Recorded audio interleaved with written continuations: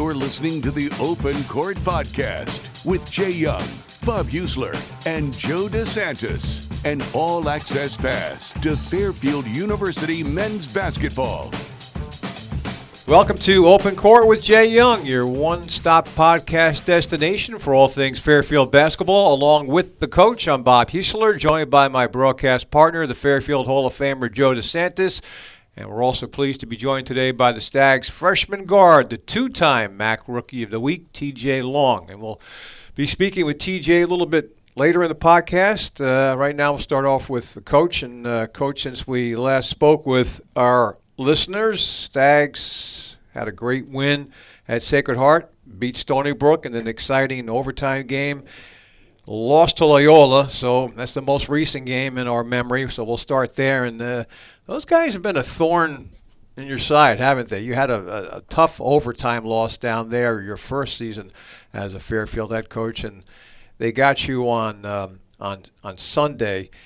That game on Sunday, I guess that had to disappoint you in the sense that both facets of Fairfield's game, offense and defense, kind of bogged down at the same time late in that game. After you looked at the film, able to put your finger on exactly where it got away? Yeah, I think, like kind of hit the nail on the head with it, that offensively and defensively, we just had some bad moments and at bad times. The zone certainly affected us. They had come into our game playing about 83% man-to-man, 17% zone. They kind of flipped that. And we thought that they would. We thought that we'd see more zone, and we had a couple days to work on it, but it's tough to simulate that into practice. I just thought the zone for them kept us out of any rhythm offensively whatsoever. Our baskets, even when we scored them, were kind of rough baskets and more individual plays than that. So I thought the zone for us was a problem. And then defensively, we just had some really poor moments defending their stuff, not enough ball pressure.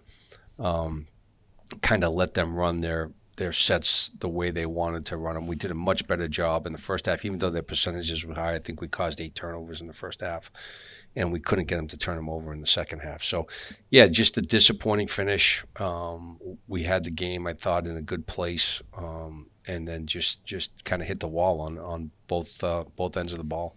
You talked about how things got away from you defensively. Offensively, we talked before the game, and you were making it a point of emphasis, need to play these guys, late into the shot clock. They're the kind of team that can be methodical on offense, but they were hitting their shots, and that might have taken a little bit by surprise, too. They did some things offensively that I think maybe took all of us a little bit by surprise. Would you agree with that assessment? Yeah, I think it's the best that they've played. Yeah. They came into the game not shooting the three well at all, and they shot it well. And some of that had to do with them. Some of that had to do with us kind of being late on some closeouts and that type of thing. But they still made them. And, Spencer was a problem for us. I thought he was a problem for us in pick-and-roll stuff. I was really disappointed. We could have withstood Spencer and Jones. Their front court shot a high percentage. They had come into the game not playing well. I thought we just let those auxiliary guys have too good of games, and we could have withstood the Jones and the Spencer. But, Deaky came in, got 10 on us where he was averaging 4, and the brothers got above their average. Yeah. So those are the things that you got to do a better job of. Spencer had a really good night, and he's a very, very good player. He really is. So that can happen to you. It was just those other guys I thought really hurt us too, their front court, shooting a high percentage and getting above their averages. Jay, going back to their defense, and Bob has worked with me for 15 years now, and some of my other broadcasts, I watch Merrimack play that defense, and I call it a zone on steroids. It's not a typical zone. It's one that has 4 guys, comes out, and really makes it hard for you to make penetrating passes. So I guess my question is, you were surprised based on the percentages they played zone. Were you ready for that type of zone? Is that something you saw on film? Yeah. Because that's a zone that you, no matter who and when, I think Manhattan does that to some degree, you don't really practice against that for weeks before the openings for the start of the season. Yeah, I did think we would see it. and see. Matter of fact, on Thanksgiving Day when I was watching film, I was texting with Brian and Chris, and I thought we'd see more of it because I felt it was their best defense, quite honestly, the way that they played it. And I thought that they would have trouble guarding us man-to-man. I really did. So we worked on it for 2 days, and it's just very difficult to simulate with your walk. We did a bet. We really wanted to exploit the corners, get to play below the free throw line. When we were able to do that, we had some good moments. We put in a couple things against it. When we were able to execute that, we had some moments. And we also had some shots, quite honestly, that you just got to make in those moments that we weren't able to make, that we had some good looks. But I thought our rhythm against it was really poor. And credit them.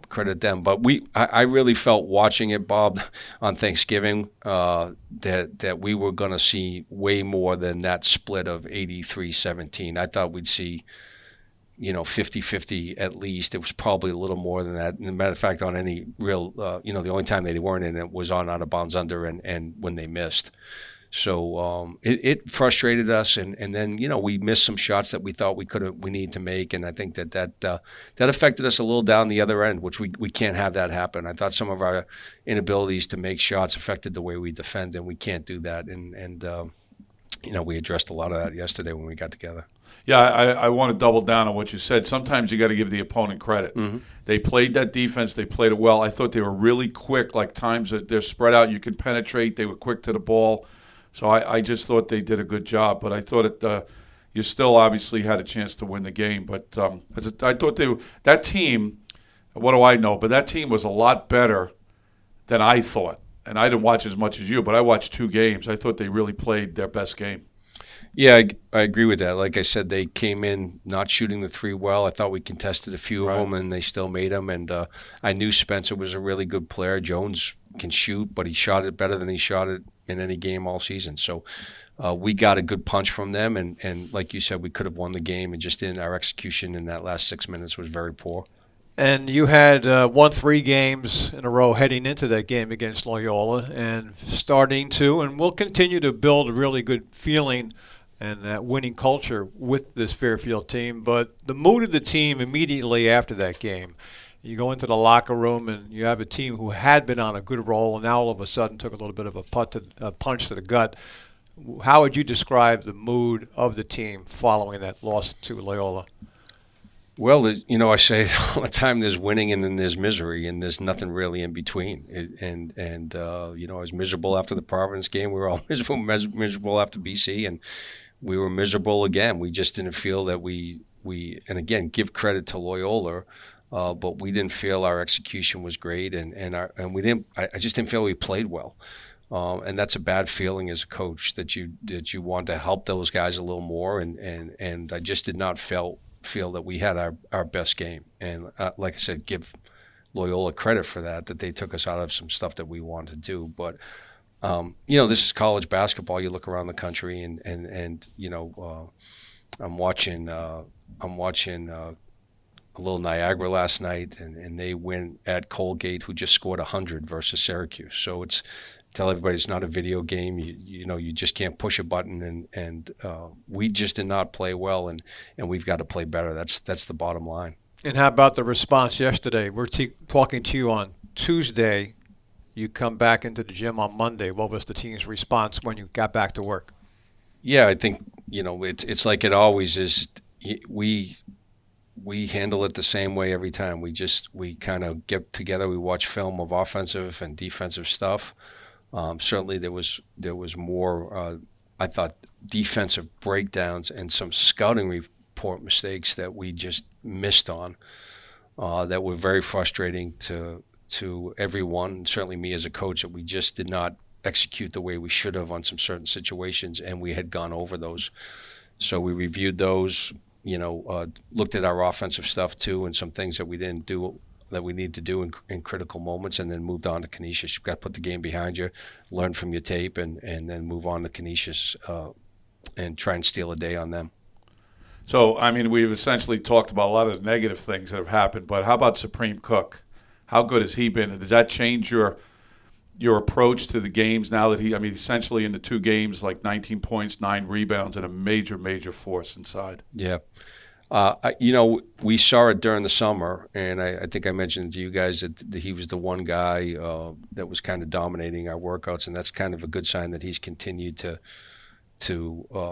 do that into the year. And we probably got to get his minutes a little bit up and get his conditioning maybe a little better. He's wrestling with some big guys under there, and it kind of wears him out.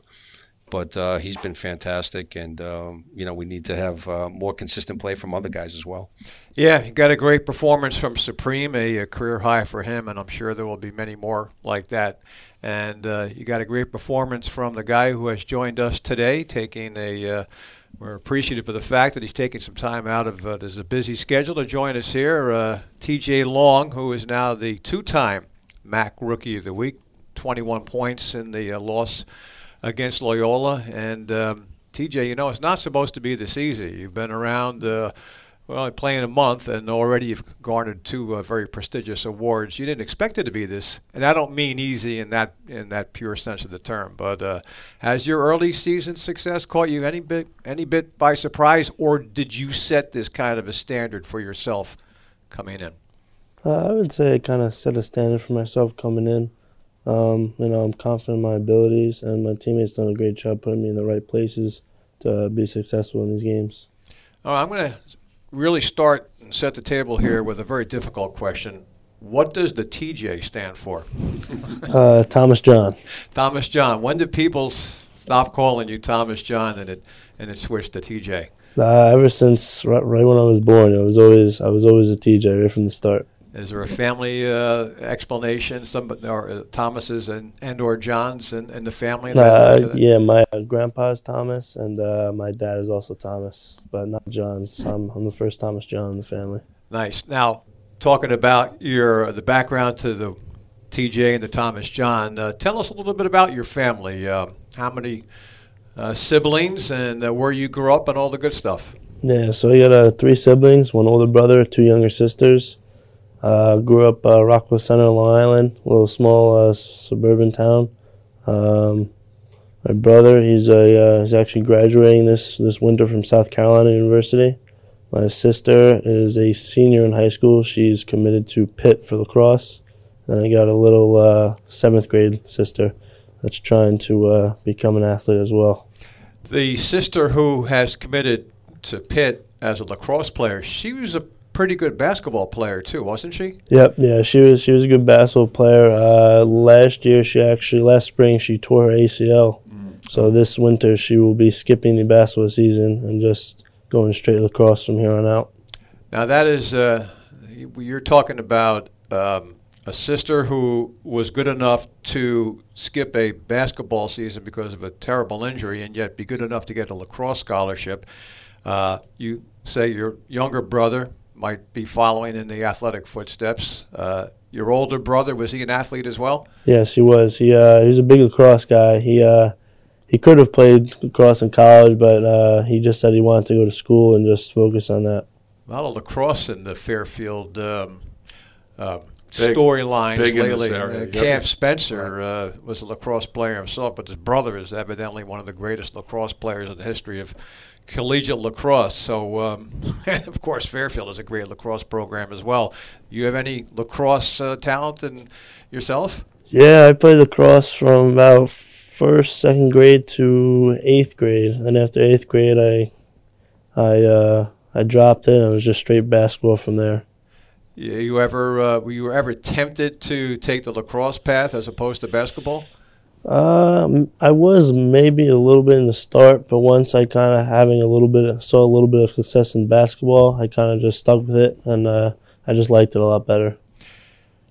All this athletic talent in your family means that your mom and your dad, or both, had some kind of athletic talent themselves. I think that's a safe assumption, right? Yep. Mom was played soccer at Cortland. And my dad he played basketball at Concordia. Nice. When did your dad play hoops at Concordia? Because we're going to do a little internet digging here. Oh, I wish I knew that. How old is he? He is 52 now. So 23 years ago. 27 years ago. I'll put you on the research assignment there. How did it come naturally to you? Did your parents expose it to you, and you just kind of grew into it? Did they set you? I'll put you on the spot. Were they stage parents? Did they want you playing sports, or did they kind of just let you ease your way into it? I'd say a little of both. Like when I was younger, they put me on camps, like all different sports, see what I liked. And the basketball camp, I kind of stuck with it. And just from there, they didn't force me to do it. They just kind of let me ease my way into it. And if I wanted to do it, I would. And if I asked them to put me in a camp or a workout, they would do all they could for me to be in that camp. So TJ and I spoke a little bit at the Sacred Heart game, after the Sacred Heart game, being for Rockville Center. I lived in that area, and St. Agnes, which was a powerhouse in that area, but you went to Holy Trinity. Yep. Okay. So give us real quick your high school, your AAU, your coaches, the best memories you have of high school AAU. Who was your biggest mentor?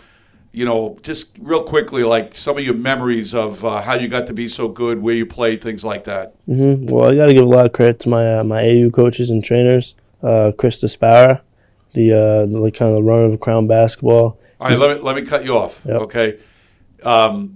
His dad coached my son Gregory AAU, the team out of Mount Vernon, and I can't think of it right now. But so I know Chris, and they were at the game. And Casey Cosgrove, yep. You're going to say, played for me at Quinnipiac for a year or two, and then Quinnipiac fired me. And what have they done since then? But go ahead. I'm sorry, I had to interrupt you. Go. Yeah, no, they've just been great influences on me, great kind of mentors to show me like the right way to do things, not just basketball, but off the court as well. And high school, I had a great coach in Joe Conifrey at Holy Trinity. He was also a good leader and mentor for me, and obviously I played with Mike Sixsmith from Holy Trinity there, so that was always a good time. And you guys, meaning you and Mike Sixsmith, were AAU rivals, right? And so there was kind of that dynamic before you became teammates at Holy Trinity, and now you're good friends, aren't you? Yeah. So we were rivals. I did not like him at all until about 9th, 10th grade, and then he actually joined. He came to Crown, and we started playing on Crown together, and that's kind of how the Holy Trinity connection worked out. He was calling me, I was calling him, and we ended up both at Holy Trinity together. And you started your high school career at Chaminade, correct? Yep. Which is another powerhouse.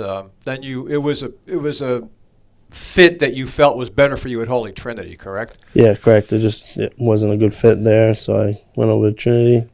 So you are playing exceptionally well at Holy Trinity. You're on the Division I radar now. People are recruiting you. When did Fairfield become one of those schools that you started to think about in a very serious way? Yeah, well, they were always calling me here and there from I'd say towards the end of my junior year, I got a few texts from Coach Casey. So he was always texting me here and there, how's it going? All that kind of stuff. And I would say towards the end of my senior year is when it kind of got a little more serious, when I went to decide I was going to go to prep school at Canterbury. And from there, Canterbury, it just got more serious and more serious, and eventually I got the offer.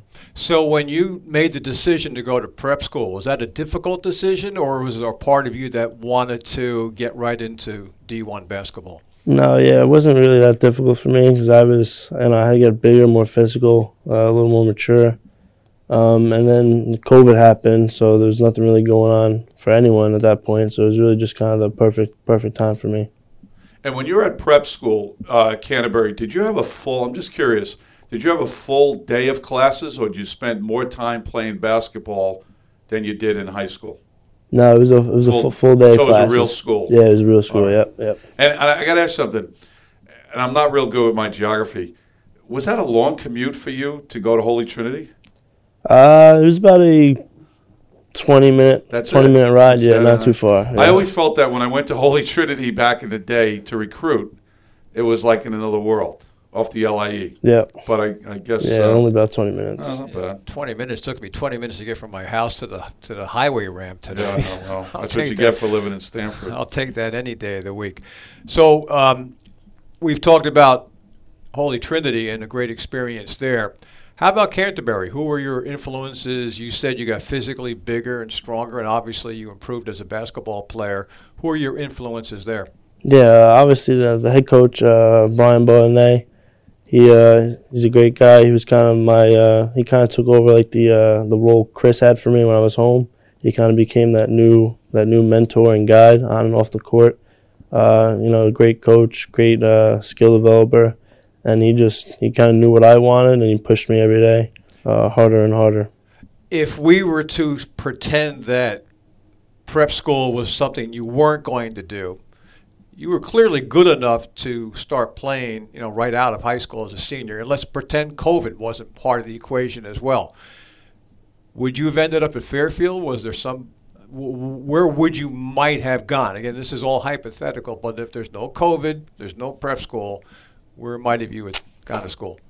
That's a great question. To be honest, I'm not really sure because I didn't really have too many things going on for me because I was still little. I wasn't, physically as big as I am now, even though I still have to get a little bigger. So I was really I was kind of planning on going to prep school before COVID happened, and then COVID happened, so it just made the decision easier for me. So now you do begin to dramatically improve physically and your basketball skills at Canterbury. Who else got involved with Fairfield as competition for you? I would say the main one would probably be Marist.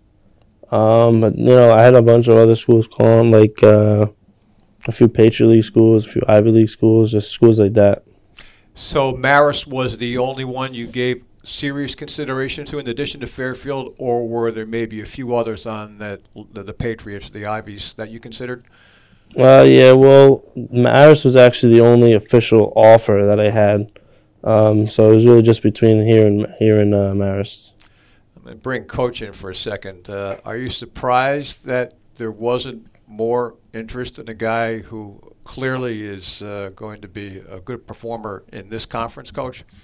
I think COVID, last year just screwed up everything. And if it was a normal year, certainly TJ would have had a lot more offers. I'm glad he didn't. Yeah.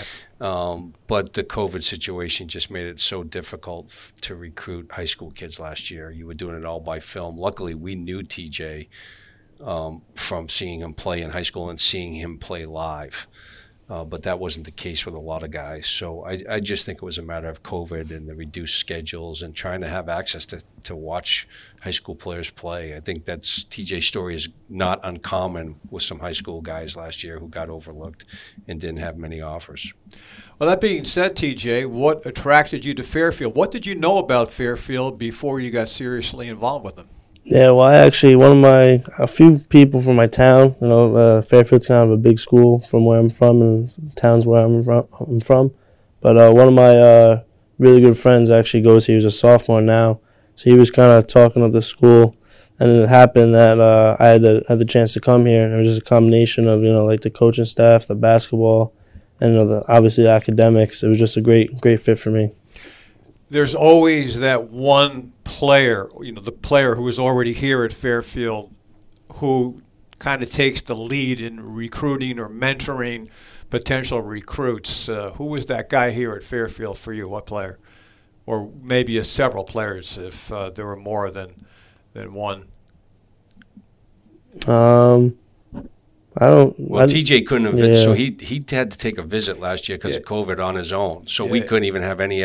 When he visited the campus, we were away. Sometimes I have to remember we dealt with COVID last year. So we didn't. He didn't have access to meeting any of the guys whatsoever. So, he was up here with his folks on a tour. While I think we were up in Buffalo or something at the time, and that's all we could do with it. Wearing a mask at a distance, right. And. So you almost had to just go by what you were being told, and obviously that was a good message. Well, let's skip forward. Now that you've gotten to know your teammates very, very well, who have been the guys who have been mentoring you in your freshman year? Yeah, I'd say just like all the older guys, like Caleb, Taj, Woj, and like Jesus. They've been all good to me, giving me advice here and there, what I should do here, what I can do better for here. So they've all been like good mentors and showing me the way. What are the things that have been the biggest adjustments for you in terms of basketball? It's a two-part question, basketball and obviously academics as well. I'd just say the length of the days. At high school, it wasn't as much at the same time. There's a lot more film in college, so you really got to be locked in, not just like physically, but also a lot more mentally here. So it's a little more harder mentally, and then just the school days, just a little more work than I had as normal. So I want you to describe to our listeners who you think you are as a player. Like, what do you do? What you need to work on? And now that you're playing 20 to 25 minutes a game, have your goals changed individually? It's a lot of questions, but yeah, I just say I would say I'm for the most part like a smart basketball player. Obviously, I can shoot a little bit, but I just try to make the right play. For the right play for for the team. And since I've been playing a little more minutes, I don't really have too many goals that have changed. Just trying to do as much as I can to help the team get the win. You play with a confidence that can't really be taught. Are you aware of that, or is that something that just has always come naturally? Yeah, I would say it just comes naturally. It just I just go out there and try to play. As a contrast to what you may be going through, Coach has talked to us about how he has had to impress upon Jake Wojcik that, hey, Jake, at Richmond, you weren't the number one line on the scouting report when an opponent looked at Richmond. Now when you look at Fairfield, Jake Wojcik is right up the top of that list. Okay, this is a guy who's highlighted. Do you notice now early in your Fairfield career how teams maybe are starting to respond to you a little bit more in terms of how they're playing you?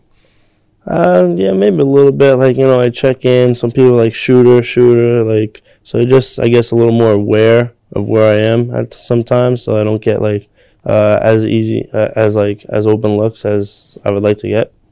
Okay, you just said something that certainly describes what's clear about your game. You're a shooter, an outstanding shooter, but Joe and I both get the impression that you want to be known as more than a shooter. So where is the ceiling for other aspects of your game? What else do you think you can really be good at?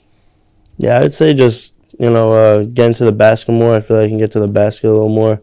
But that will come just as I get stronger and, my ball handling gets a little better. Can beat some guys off the dribble, get to the basket, a little mid-range game, and then obviously make the right pass when the help comes. So you seem like you're a good guy, a humble guy, quiet. So the season goes on. Fairfield wins the MAC championship. You get Rookie of the Year. You come into the office at the end of the year, and you got to ask him one question. You want to play a certain team before you graduate. Who would that team be? Wow.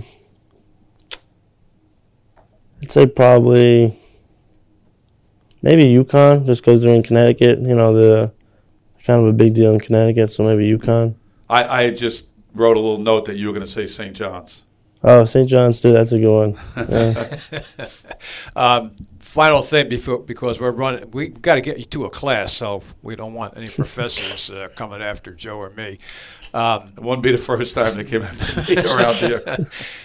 Nobody plays for Jay Young unless they can defend. Where are you defensively? Where do you want to get to? Yeah, I think I've done all right, an okay job. Obviously, I have to get better as time goes on. And we were just talking about this before you guys come in here. My foot speed and angles need to improve. But I feel like I'll get better each and every day. And we do need to move this along here. And before we wrap things up, we want to talk to both of you about the upcoming MAC weekend. This is the start of the conference season. I'll start with TJ. Are you ready? Obvious question. You're going to say you're ready, but the intensity now ratchets it up because you're playing conference games. How prepared are you for that without having yet experienced it? What have you asked questions about? What are you expecting when you get into MAC play starting this weekend? Yeah, I just think the intensity is going to be a little higher because we know, it's conference play. It's important. We go up there, get 2 wins this weekend. We can be, as Coach said yesterday in practice, 2-0 and tied for first in the league for the first month. So that's just good to see us, our name up at the top of the list, and give us confidence going into the rest of the year. And, Coach, as you get ready for this Buffalo trip, as we like to refer to it, it's a unique weekend because you're playing 2 games in 3 days, and everything you're doing right now is geared toward Canisius, but then, bam, you turn around and play a very good Niagara team. So how does that change, if at all, how you prepare for this particular weekend as opposed to, say, if it was just like last weekend when you were concentrating on Loyola?